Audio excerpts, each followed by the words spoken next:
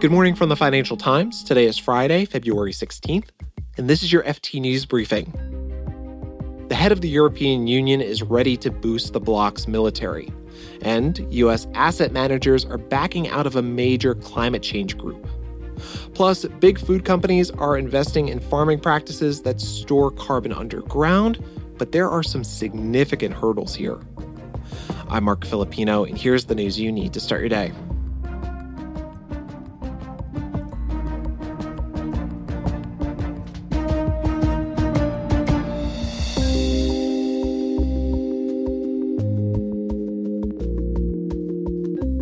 The world has gotten rougher, and Europe's military needs to adjust. That's what European Commission President Ursula von der Leyen told the FT yesterday. She said the bloc's defense industry should ramp up production and promote consolidation, and that the EU is working on incentives to make that happen. For example, the bloc could dedicate some funding to help support joint contracts for weapons between member states. Military spending has, of course, been top of mind since Russia's full-scale invasion of Ukraine 2 years ago.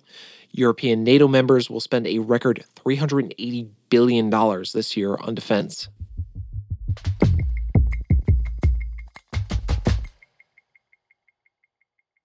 Three of the world's biggest asset managers are distancing themselves from a major climate change group. Climate Action 100 Plus uses shareholder influence to pressure companies to decarbonize. But both JP Morgan and State Street announced yesterday that they're leaving the group. BlackRock followed up by saying it was scaling back its participation. Here to talk more about this is the FT's U.S. financial editor, Brooke Masters. Hi, Brooke. Hey, Mark. All right, so before we get into why these big asset managers pulled away from Climate Action 100 Plus, what does this group actually do? How does it work?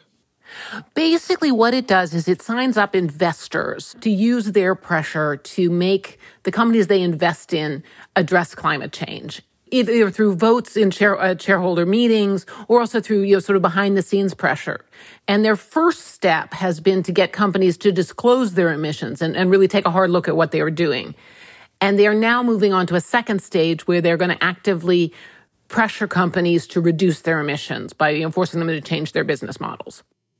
Okay, so then why did JP Morgan, State Street, and BlackRock all pull back? They gave slightly different reasons, but State Street and BlackRock were very, very clear that this second stage where they're supposed to be pressuring companies to actually change their business models was not something that works for U.S. investors. Because in the U.S., money managers are legally required to put their clients' interest in making money first. So something else, like saving the planet, is actually not something they're supposed to be doing. JP Morgan has said more that they have built up their own stewardship capacity and they want to do their own lobbying on climate. They don't want to be stuck in somebody's group action. Is it convenient timing then that their pullback is happening during a broader backlash against ESG, environmental, social, and governance that we've been seeing over the past few years? I don't think it's convenient. I think it's caused by it. This is absolutely being seen by the Republicans as a big victory. The chairman of the House Judiciary Committee, who had subpoenaed these companies to explain what they were doing, called this a big win. The Republican pushback, which basically says these companies are using your money to do things that are not in your financial interest, and also not in your political interest sometimes, is making the asset managers think harder about what exactly they are doing and what their job is. This seems like it's pretty gutting for Climate Action 100 Plus's ability to pressure companies to decarbonize. Where does this leave them? It's complicated in that actually the consensus outside the U.S. is still pretty strong for concerted climate action. So, there are 700 members of Climate Action. So it's not completely powerless. It does hurt in that State Street and Vanguard, which never was a member, and BlackRock together own, close to 20% of all American companies. And so those votes are no longer something they can take for granted. I mean, they may be able to convince BlackRock to join them in their crusades, but it won't be automatic. Brooke Masters is the FT's U.S. financial editor. Thank you, Brooke. Thanks, Mark.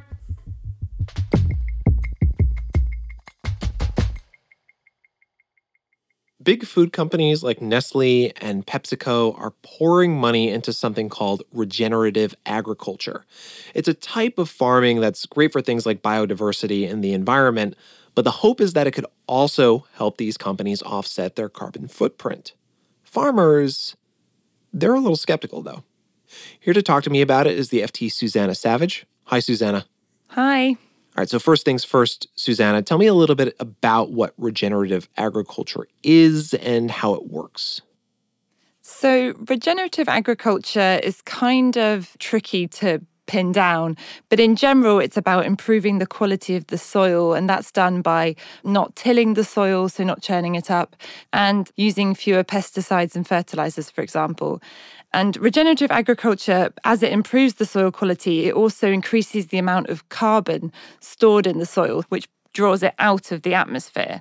So big food companies are really interested in this because a lot of their emissions come from agriculture. Globally, agriculture accounts for around a quarter of emissions. So if they can reduce the amount of emissions in the sort of farm end of their supply chain, then that helps them cut emissions overall. Okay, so if I'm understanding this right, this type of farming could potentially keep carbon in the soil and out of the air. Where did you go to learn about this practice? So I went to Somerset. I took a train, and it's about 3 hours from London, to meet Sophie and Tom Gregory, who are dairy farmers. Hello. Hi. And Sophie answered the door, and she was hugely friendly and excited, so it was great to be there. Can I sit down? Do you want a cup of tea? I would love a cup of tea. They set out to farm organically, and after a few years, they realised that it just wasn't working. We were finding that we were investing in the grasslands, but weren't necessarily seeing increase in production. Mm-hmm. They noticed the soil quality had actually got worse, and that's when they started to really study up on soil and why it's so important. I suppose we weren't really looking at the farm very, what you'd call holistically, were we? And you said, well, we can't be sustainable because we're sustaining something that's going downhill, so it needs to be something more than that. And that's when they increasingly started, doing what's called regenerative practices. Okay, so they tried organic farming. They still had problems, so Sophie and Tom turned to regenerative agriculture. What does that actually look like? Yeah, so we had a wander around the farm, and I saw where they're planting feed crops. Got roots in it and stuff. That's right. Yeah. And some worms as well. Lovely. One of the things I found really interesting was that Sophie and Tom graze their dairy cows mostly on pasture, so on grass, and they're changing how they do this little bit to leave longer recovery periods where the grass is left to recover. We also spent some time, I watched the cows being milked. And they all seemed very content and happy with their lives on the farm and eating the grass and whatnot. So Sophie and Tom are really enthusiastic about regenerative agriculture. But when it comes to the carbon aspect, I'd say they're a little bit more sceptical. So at the moment, there's not a good way of measuring carbon in soil to prove how much you're actually sequestering, to stand up against what you're actually emitting. And that's because of lots of difficulties in terms of how accurate it is to measure it and lots of things that aren't within the farmer's control. You can calculate very easily if a tractor's driving across a yard or across a field. The calculations to work out the carbon emission from that is pretty straightforward. But how much carbon does a cow walking across a field, eating grass, pooing and weeing actually emit or sequester? Yeah. And that can depend on several hundred parameters. So it's really hard for... Okay, so Sophie, Tom, they're not completely sold on the idea that regenerative agriculture can offset farming's carbon footprint, even though it seems like companies are really counting on it. Where do experts stand? Scientists I spoke to generally agreed that companies should not oversell the carbon aspect of regenerative agriculture. And there's other doubts about it as well. Scientists have looked at what the capacity is, and for some soils, it's not unlimited. So they described it to me as like a bucket. Once it's full, it's full. So yes, you can change practices and that will increase the amount of carbon stored in the soil over time, but eventually it will reach a new equilibrium. It will be full, so to speak. So it goes without saying that regenerative agriculture is a really good thing, but a lot more needs to be done in order to reduce emissions within supply chains than just this. Susanna Savage is a commodities correspondent for the FT. Thanks, Susanna. Thanks very much.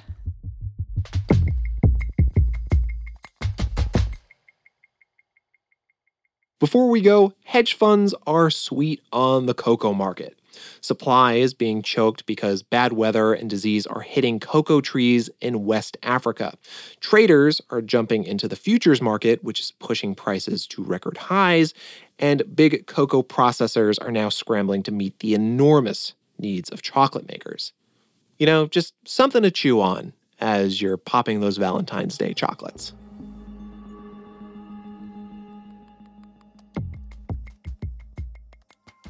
You can read more on all of these stories at FT.com for free when you click the links in our show notes. This has been your daily FT News Briefing. Make sure you check back next week for the latest business news.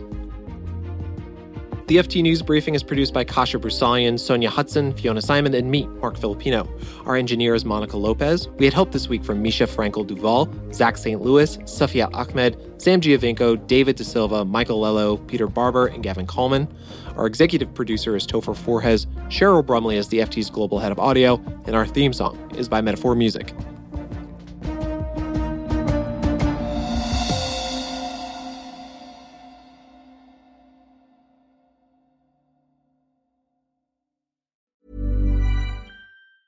Hi, this is Matt and Sean from Two Black Guys with Good Credit. From a local business to a global corporation. Partnering with Bank of America gives your operation access to exclusive digital tools, award-winning insights, and business solutions so powerful you'll make every move matter. Visit bankofamerica.com/banking for business to learn more. What would you like the power to do? Bank of America, N.A., copyright 2024.